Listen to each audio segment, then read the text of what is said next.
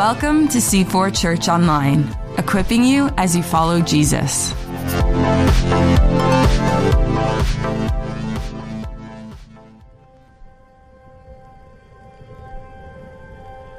Our Father, who art in heaven, hallowed be thy name. Thy kingdom come, thy will be done, on earth as it is in heaven. Give us this day our daily bread.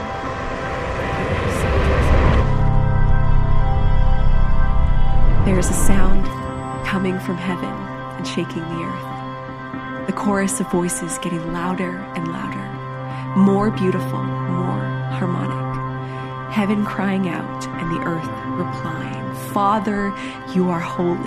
Jesus, you are worthy. Holy Spirit, you are glorious.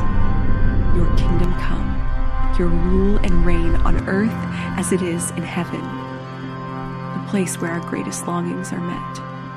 For relationship, for healing, for freedom, for vision. As our voices rise in a chorus, your kingdom, Lord, is here. The kingdom of God is at hand.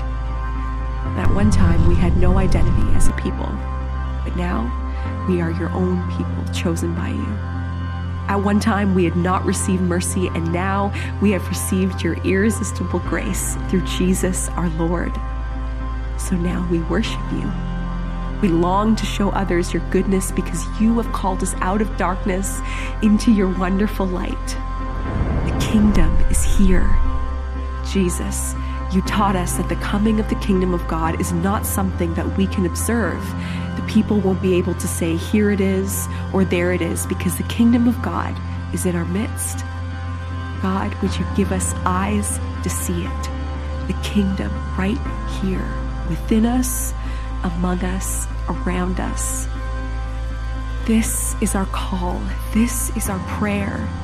And this is why we are here in this moment. We seek first the kingdom and your righteousness. Kingdom come. Amen. Well, good morning, C4. I want to say also good morning to everyone in Auditorium B. Let's just give a hand to them for making some more room today. We're so glad. Fantastic. Thank you so much. We also want to say a huge thanks and hello to many of you watching and listening online, whoever you might be in Ontario, around the world. We're glad you're here. If you got a Bible this morning, I'd love you to turn back to the passage we were in last week. Actually, the passage that Joanna just referred to, Matthew 13. Whether you've got it on a device or in paper form, we'd love you to do that. Last week, we began our year together. And our theme this year, as you've just seen and heard and sung, is Kingdom Come. And we're taking the first 3 weeks sort of to set the stage for what we're asking God to do and what he's inviting us to do. And that's why we called this series Kingdom Come Also. Now, if you were with us last week, there was one thing that sort of hit home as we talked about the kingdom of God, and it's this. There's great, great value, incalculable value in the kingdom. But we also began to learn that if you want the kingdom, you always want the kingdom.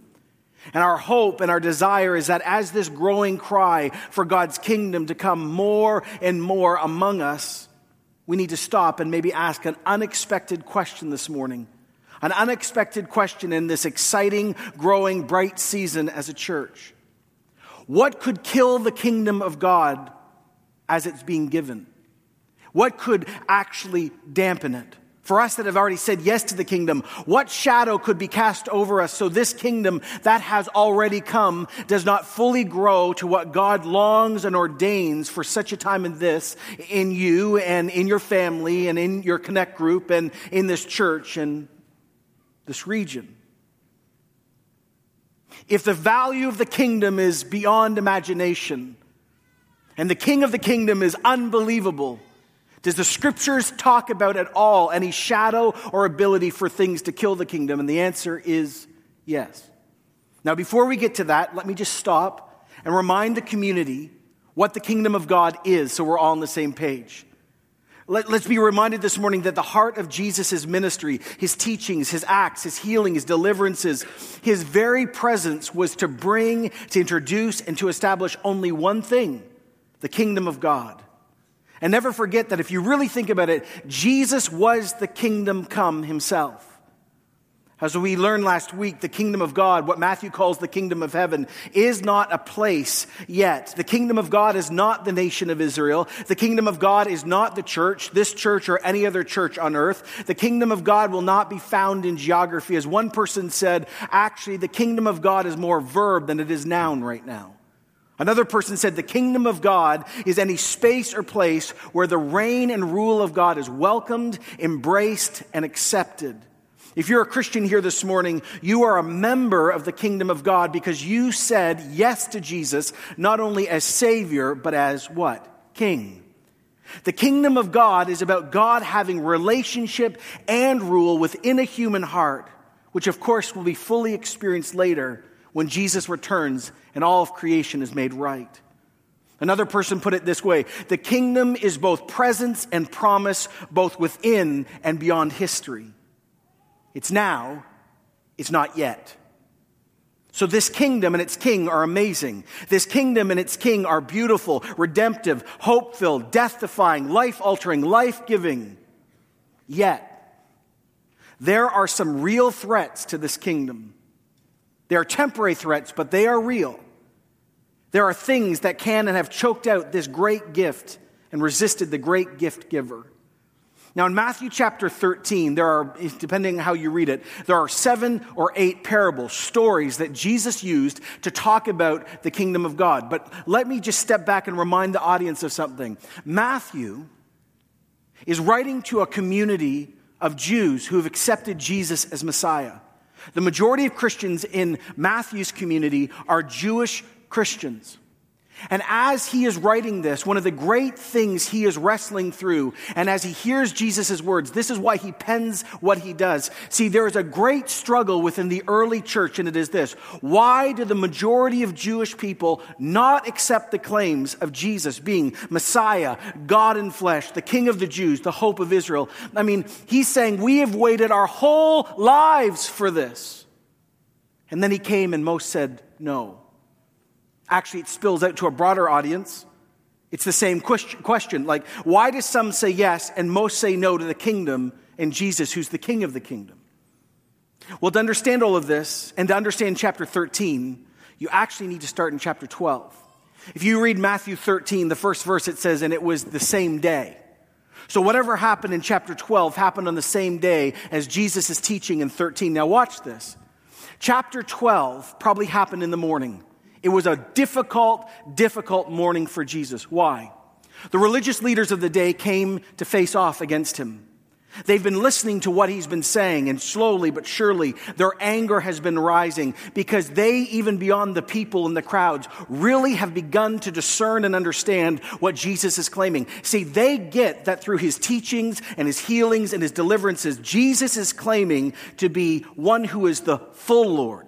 He is claiming to be the Messiah. He is saying through his actions and his words, he is equal with God himself. And that was the last line. And they are so filled with religious rage because they believe he is committing the sin of blasphemy, the unforgivable sin.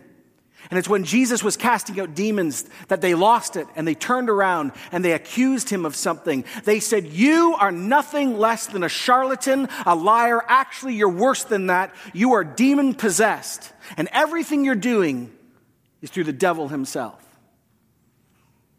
How Jesus responds in that moment is so intriguing because he talks about the kingdom. Matthew 12:25 reads like this: Jesus knew their thoughts. Oh, I like that.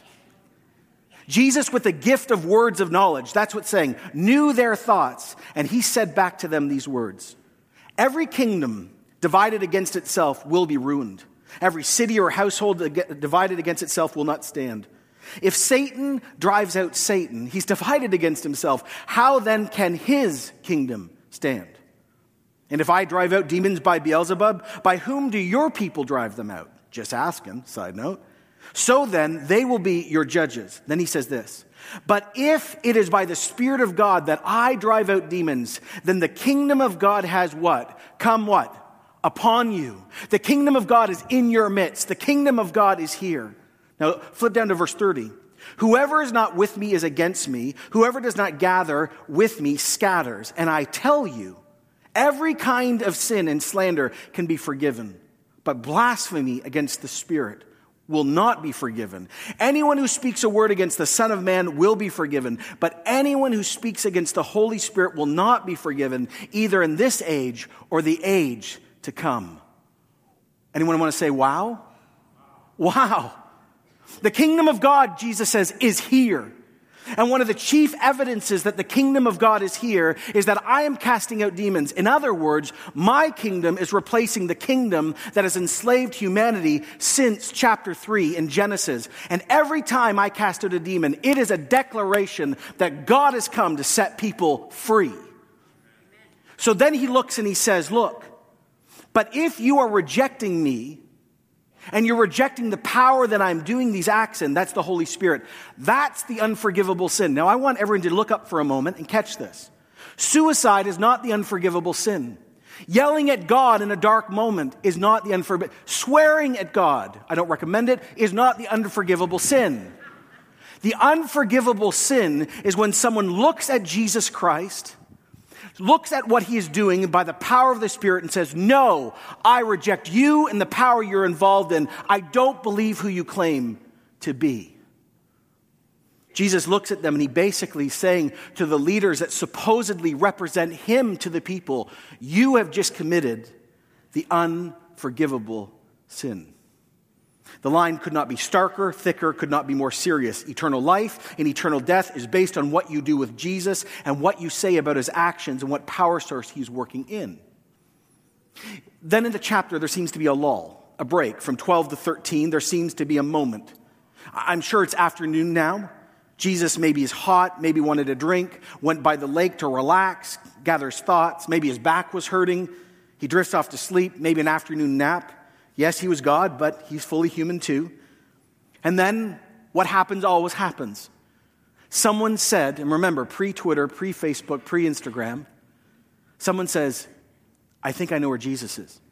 You know that guy who's doing those crazy things? I think he's over in that house right over there.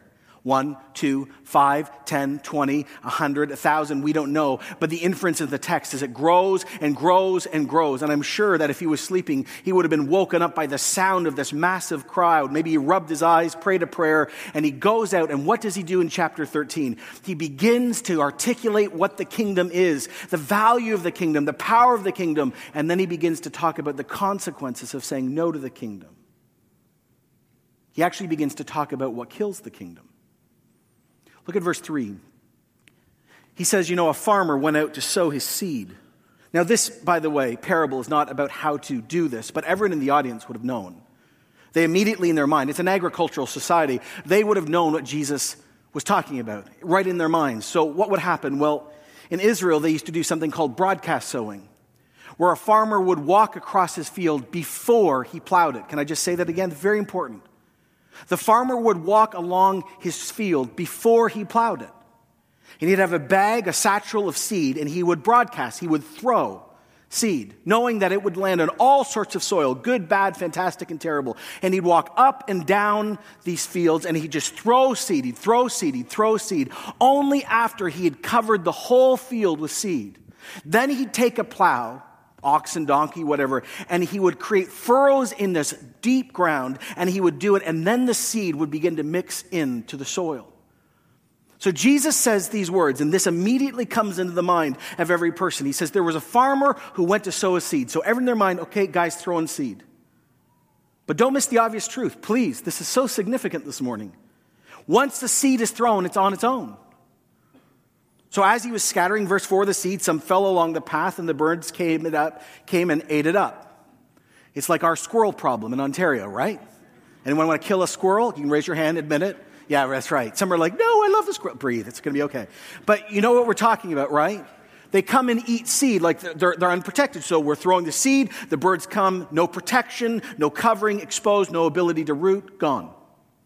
Some fell in rocky places where it did not have much soil. It sprang up quickly because the soil was shallow. But when the sun came up, the plants were scorched and they withered because they had, now this is critical. Everyone want to say this loud. Had what? Say it together. No root. And so what this idea is, he's throwing the seed, and some of these things begin to sort of grow, but they don't get a root. Why? Well, in that country, there's a very thin topsoil layer, and then there's lots of limestone. So this was unbelievably common. Everyone's going, yeah, okay, I get this. And it says that these little plants that can't root are scorched. They're burned alive by the sun.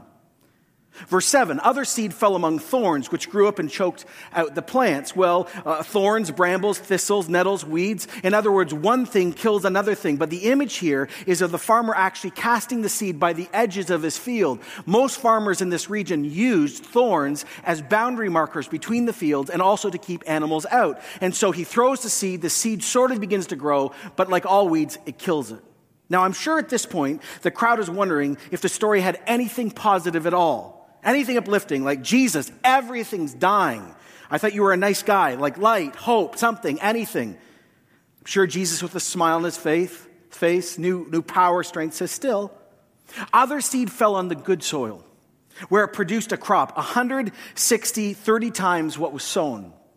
Now, seeds are small. I think we all know this here today. They're small, right? They seem insignificant, but we all know that every massive tree we walk by started as a small seed. So what looks small and nothing can produce unbelievable results. But here's what Jesus does, which we don't catch as modern readers in the West. Jesus says that these little seeds can produce what? What is it? What does it say? 100? Then what? 60. That's weak. Say it again. What? And then what? Okay, so here's what I learned this week. First thing is this. A 30-fold crop was the best crop you'd have once in your lifetime. A 30-fold crop would be like, do you remember 1995? Oh my goodness, do you remember that? When we had that crop, like, man, we made so much money. We're never going to see that again in our lifetime. Like, that was unbelievable. That's 30. 60 is like, you're lying. I don't believe you had a crop like that. You're lying. Hashtag exaggeration. I don't believe you. Not true. 100 is impossible. And look what Jesus says. But where the seed falls, the impossible takes place. He says, and I love this when he's talking, the crowd would have got this. He doesn't start with the average. He starts with the best and goes to the impossible. I'm sure the crowd is quiet, attentive, listening, hanging off every word. Jesus is standing, the crowd fully mixed like this is today. Some with him, some against him, some not sure. I'm sure there were lots of people there just for the show, the carnival. Would he heal someone? I want to see him cast out a demon. That would be so cool. Other people are like, come on, take on the religious leaders. That's just so fun. I want to watch that. Other people are just like, I'm bored. I was dragged here by my mom, right? Like, it's the same there as it is here. So Jesus stands up. He talks about this, and then he says in verse 9, so he who has ears, let him hear. What? Yeah, he who has ears, let him hear. Now let me just stop and remind the crowd of something this morning. It's the same seed, same power to explode, bless 30, 60, 100-fold, but depending on what soil it falls on, well, that determines the result. Jesus has actually outlined 3 unsuccessful plantings with a 4th, which is unbelievable. Now, the seed, as we're about to see, is the message of the kingdom. And as many of us actually know, the message of the kingdom is the messenger himself. So after these words, after this challenge, the crowd is waiting, and Jesus, he's in a boat, gets out of the boat, takes a break, and walks away. And as he's leaving, he just says, he who has ears, let him hear. Now, I'm sure the crowd was like, what? Like anything? Bueller? Like what? Like you just walked away. You do this whole thing to us, and then what? And Jesus just leaves. Now, Jesus is back in this house. The disciples are with him, and I'm sure a very intimate conversation begins to take place. Jesus, they didn't get it. And by the way, we didn't get it. And why do you keep doing this? You're no offense, Jesus, great teacher. But would you stop using parables? They're so cryptic and so vague and so, can't you just keep it simple, stupid? That is what we're looking for. Don't you want your crowds to grow? You don't need a PR firm to tell you that it doesn't work if you're vague and obtuse. If you're direct, telling them what you're giving, maybe they'll join you. But you keep teaching wrong. That's the heart of why they say in verse 10, why do you keep speaking in parables? Now watch what Jesus says, Everin, this morning. Oh, he says, the knowledge of the secrets of the kingdom of heaven has been given to you, but not to them. I'm sorry, what? The knowledge of the secrets of the kingdom of heaven, they've been given to you, but I haven't given it to them. See, this drives home something so huge sitting in this church this morning, in every church. Why do people respond so differently to the gospel? Why do people embrace or reject the good news? Why do people run and run away from the King of the kingdom? 4 categories, 2 results. Now, I want to undo something this morning, okay? Is this saying that some of you here this morning are just better at getting spiritual nuance than your friend who hasn't met Jesus yet? Are some of you here this morning just spiritual, more in touch than your friend who, or dad, or mom, or sister, fill in the blank, that hasn't said yes? Are you more religious? What is inside of you that gives you such an unbelievable edge that for some reason you were able to comprehend the yes, but the person who you know, who's just as smart or intellectual or aware as you, said no? So what edge do you have that they don't? And Jesus says, oh, there's no edge. You think there's an edge? No, there's no edge. No, God reveals God's truth. Natural understanding will never do it. The secrets of the kingdom of heaven have been what? Given to you. You need glasses of faith. You need the work of God's Spirit. God calls people. The secret or the mystery has been given to you. Again, this once again runs at the idea of religion that teaches that I'm saved by what I do, who I am, what my ethnicity is, what my family did, how good I am, how religious I am. And Jesus comes along and says, no, don't you understand? If you're going to get the kingdom is actually going to be given to you first. The disciples are deeply bewildered, I'm sure. And then Jesus keeps going. This is why I speak to verse 13 in parables. Though seeing they don't see, though hearing they don't hear or understand, in them is the fulfillment of the prophecy of Isaiah.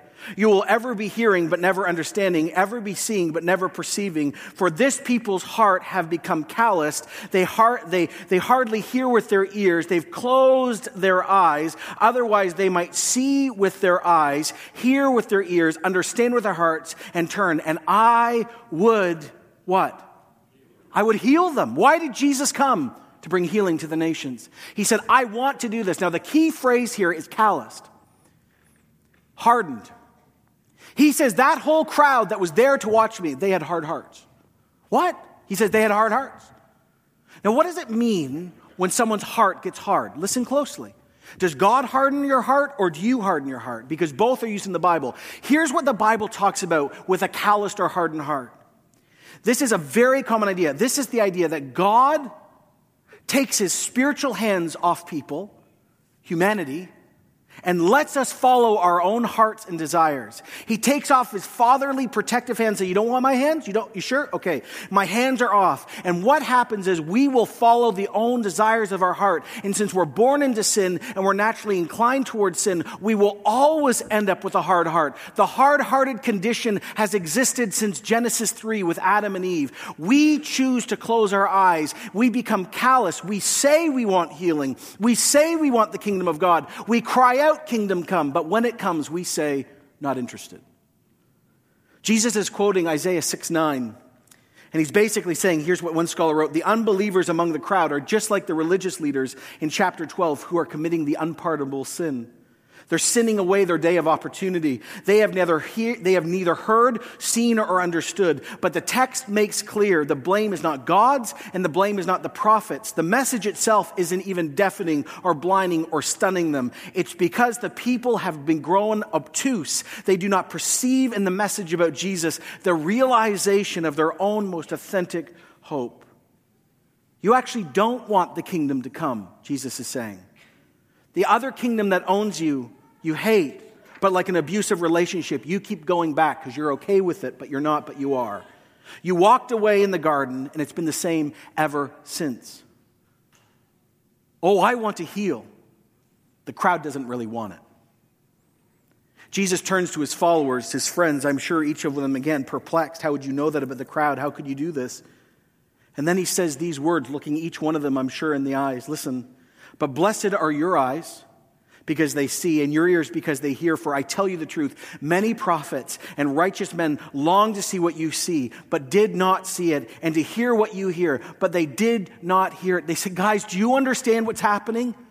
At this moment, like Jesus is sitting in this house with his inner circle. He says, do you understand, boys, do you understand at this moment what is taking place? You are standing right now. You are seeing, experiencing, and hearing the longing of every person you've looked up to as a religious Jew. You are at the epicenter of all of history in this house, in this moment. All of holy history has been begging and waiting for this point. Adam, Eve, Noah, Abraham, Jacob, Joseph, Moses, Aaron, Joshua, all of them, Samuel, Deborah, Samson, you know this. He's saying David, Solomon, Elijah and Elisha, Josiah, Hezekiah, Nehemiah, Ezra, Malachi, all of them. Peter, you.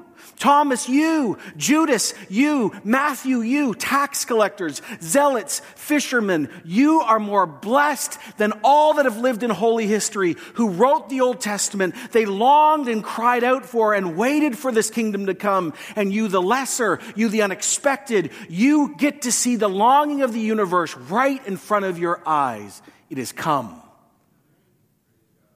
And what's unbelievable, don't you feel encouraged that God would choose to give us, the lesser, more insight than Moses himself? Have you thought about that? He says at this moment, he says, now guys, let me tell you what the parable means.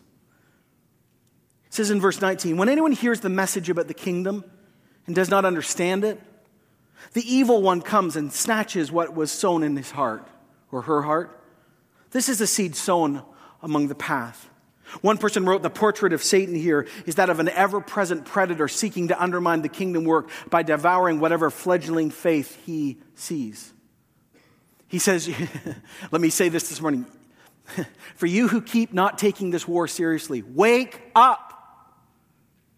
Every time you share the gospel, every time a podcast is listened, every time the kingdom of God is demonstrated in word or deed through a Salvation Army food bank, or you praying for someone or talking about the gospel, or people coming to church, every time the seed is being sown, the kingdom of darkness, principalities, powers, rulers and authorities, real entities are waiting to kill what is being given. This is a real war.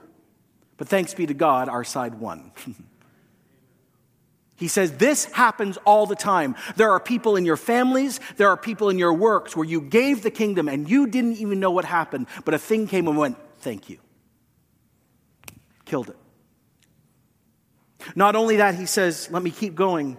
The one who received the seed that fell in the rocky places is the man who hears the word and at once receives it with joy. But trouble or persecution comes because of the word, and he quickly or she quickly falls away. Personal shallowness kills the reality of faith. See, it says they receive it with joy initially, but initial enthusiasm does not equate true acceptance. See, remember, it's not real. Why? It had no root.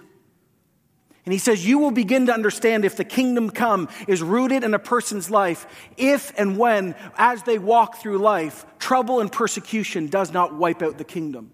Well, what's trouble? Trouble's trouble. We live with trouble. Sickness is trouble. Family problems are trouble, right? Like we have lots of issues. We live in a world of trouble. He says trouble is just part of life. And then persecution, he says, when someone says they've accepted Jesus, but then when Jesus costs them something, you will begin to see over time if it's real.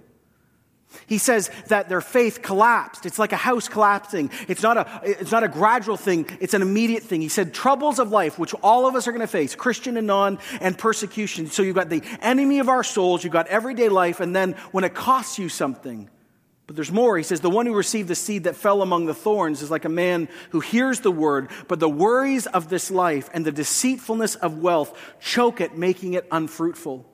The worries of this life, well, what do I wear, and what do I own, and what about my car, and what about my RSPs, and what about my kid's school? None of these things are wrong, but the worries of this life. And then he says something that is so unbelievably uncomfortable for me and for us. Wealth chokes out God's work. Wealth cannot offer what it says. It can never give you intimacy, connection, unconditional love. Now, money, houses, cars, trips, furniture, food. None of these things are evil. And I want to declare this morning. It's not wrong being rich. But what he is saying is these God-given gifts can grow and grow so quickly and choke out the kingdom of God quicker than you can imagine. Now, I've been thinking about this because I'm rich. You say, well, isn't that nice for you? How much are we paying you? Breathe, it's okay. What do you mean you're rich? Well, no, I live in Canada. Look at how I'm dressed. I have 2 cars. I have a house. That means I'm in the top 3% of the world globally right now standing here. Some of you are in the top 1. There's not a person in this room who's not rich compared to the world. And there are many of us in this room who are capital R rich. Is that wrong? No, it's not. But this is what I wrestled with all week. Jesus comes along and says, let me just be bluntly obvious with you. Let me be very clear with you. Wealth regularly kills the kingdom come. One person said, why are we dying in the West? It seems so simple. To be a disciple and to be rich is just difficult. Not impossible, just difficult. Surely we think, well, it can't be that simple, but Jesus says it's that simple. The lure of wealth can produce in us something. It can literally darken and choke out our imaginations. As a result, listen closely, the church falls prey to the deepest enemy of the gospel, sentimentality. The gospel becomes a formula for us to give our lives meaning, but it has no consequences or judgment. Jesus comes and he says, look, here's the truth. Tribulation, worldly stuff, persecutions, wealth, sensual offers, and the king of the other kingdom regularly kill the kingdom come. It happens all the time. By the way, are there names starting to flood through some of your minds? Are people starting to come in your mind who you go, and you're not judging them as an ultimate judge, but you're like, I thought for sure. These competitors are real. But Jesus says the one who received the seed that fell on the good soil is the man who hears the word and understands it and produces a crop yielding 160 or 30 times what is sown. See, Jesus says, don't you know when someone does understand the secrets of God's kingdom are given, when they are illuminated and they cry out God's kingdom come, the impossible happens. Someone who didn't want God meets God. They're changed by God. And here's the amazing thing. As the seed plants in their life, they become a seed bearer and they begin to explode to all sorts of other people. He says, take heart. There is unbelievable soil. And when one person says yes, everything changes. Everything changes. Jesus, through his teaching, forces the crowd to make a decision. The parables all force one issue, by the way. Like them, it also brings us to the question right now, do I actually want the kingdom come?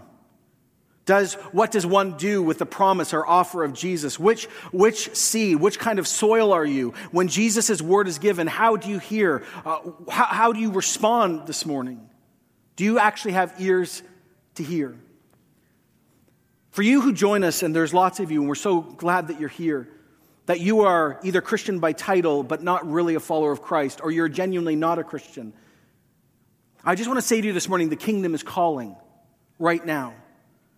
The soil is a metaphor of your heart and your mind. And Jesus actually says that you, in many ways, are responsible for what you do with the seed.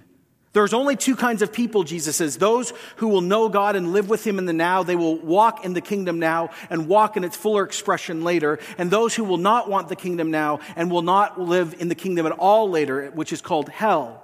As I said last week, God will only ratify the relationship we choose in this life, in the next life. If we have fellowship with God now, if we have the kingdom of God now, we'll want the kingdom of God then. If we don't want the kingdom now, we definitely won't want the kingdom there. If you want the king here, you'll want the king there. Heaven and hell are not so much about future reward and punishment. They are the logical outcome of our relationship with God in this life. I love this old quote from John Hannah, who said, no one who is ever in hell will be able to say to God, you put me here. And no one who's in heaven will ever be able to say, I put myself here. Isn't that good? God, though, says this morning, unexpected, as seed is literally being thrown into this audience and online in Auditorium B, God has not left us to ourselves in the sense of wealth, the devil, the worries of life. He knew what every person in this room would face, what we would embrace, where we would naturally go, and he has come to rescue and redeem us. Here is the good news of Christianity. For God so loved the world that he gave his one and only Son, that whoever believes in Jesus will not die, but have what? Everlasting life, eternal life. You this morning, if you have not met Jesus, can be a person not controlled or in fear of the evil one any longer. You can be set free from the ultimate worries of this world. You can actually live knowing you will die, but death will not overpower you. You can actually live free from the illusion continually perpetuated in the West that if you have more stuff, you'll be happy. God can set you free from that. God can come and overcome any bitterness, any anger, any abuse you've been through. God comes and says, I will deal with trouble and worldliness and wealth and the evil one. If you would just turn to the King of the kingdom and say yes to him, you'll be given forgiveness. The ultimate chance is being given now. Don't be unreceptive soil. Let God plant himself in your life. Cry out, kingdom come, and you will be free. So many of us sitting here today, that's our story. We're not here because we're deeply religious or good. We said, oh God, have mercy on us. Have mercy on us. Have mercy on us. Now, I just want to stop before I speak to the rest of the church and say, if that's you, and you truly want to say, I want to be receptive soil, just stop and pray this with me right now. Church, pray. You know what's going on. We just preached on it. If this is you, an Auditorium B, you online, just pray this. Say, Jesus Christ, I want to be good soil. I want your kingdom to come in me. So I open my life to you. I confess. I don't all get it, but I confess that you are the Son of God, that you died in my place, that you're risen from the dead, and that you can do all that stuff that pastor just said. I turn from my life facing me, and I face Jesus and ask him to save me and be my king. Just say this, Jesus, your kingdom come in me. And everyone said, amen. If you prayed that at the end of this service, in this auditorium and the next, there are people with prayer lanyards. Come up and say, I prayed that, and I need to know what to do next. It's so significant, so the seed will grow. Believers, let me just say a few things because this is so important for us. Everyone ready? Is anyone praying that the kingdom of God would come in greater measure in their life? Raise your hand, honestly. Is anyone starting to really pray that God's kingdom would grow in this church? You can shout it out, yes or no? Yes. Is anyone really starting to pray in a new way that God's kingdom would come in the region? Okay, so that was weak. We need to do some prayer help. This is what the scriptures tell us this morning, though. And this is so critical as we make not only this a theme, but our heart cry. Here it is. The shadow of what we've been set free of is still around us.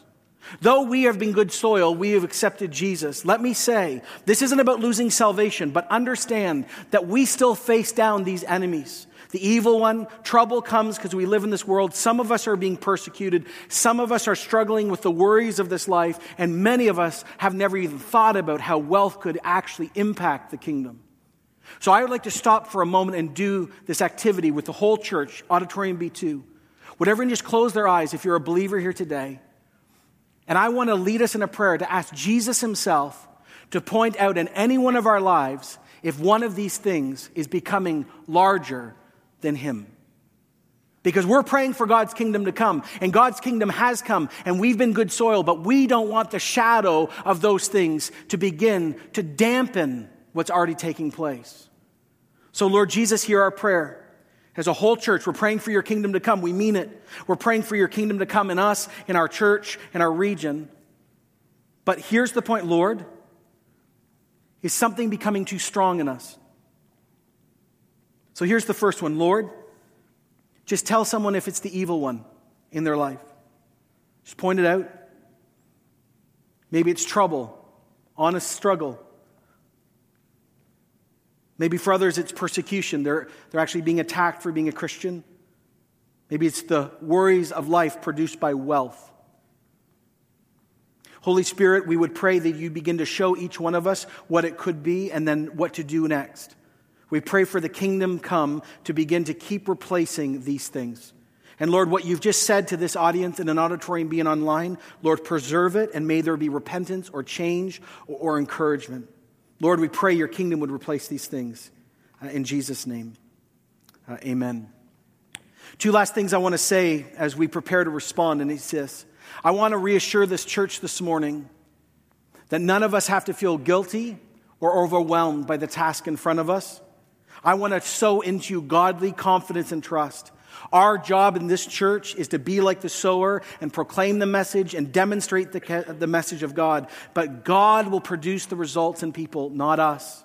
This is a load off for many people in this church. Please don't get disconnected. Please hear this. It's not our business to see what happens in people's lives. It's our business to point them to Jesus. The seed is good, whether people say yes or no. Some of you are wondering if the message of God is good because people keep saying no. It is good. It is good. Don't believe the lie because it doesn't work on everyone. It's not real. It is.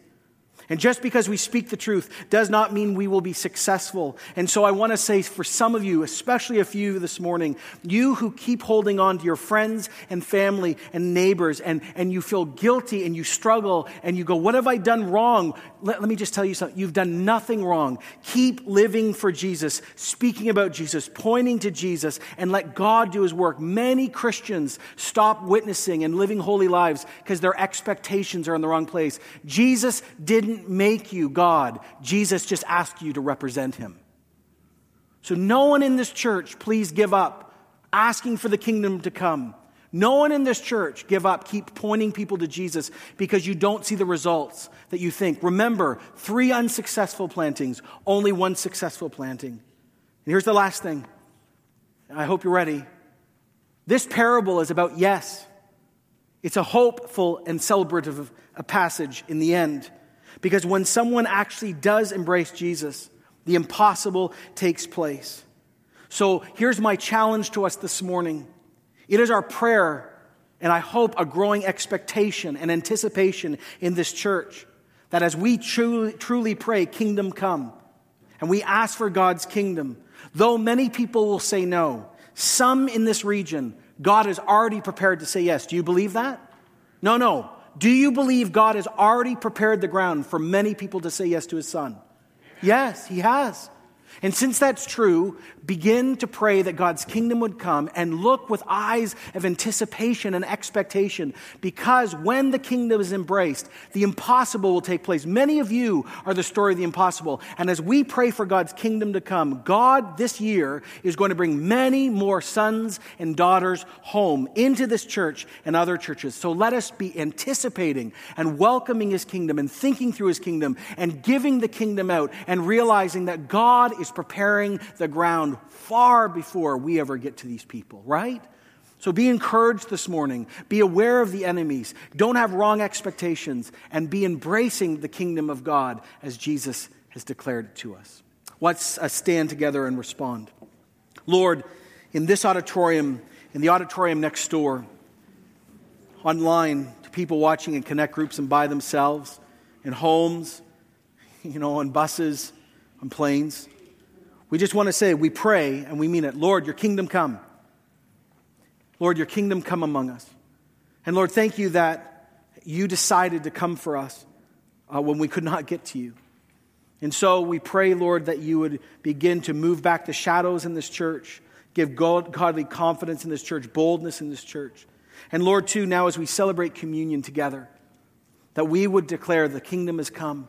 And we want more and more of Jesus' death and resurrection in our lives.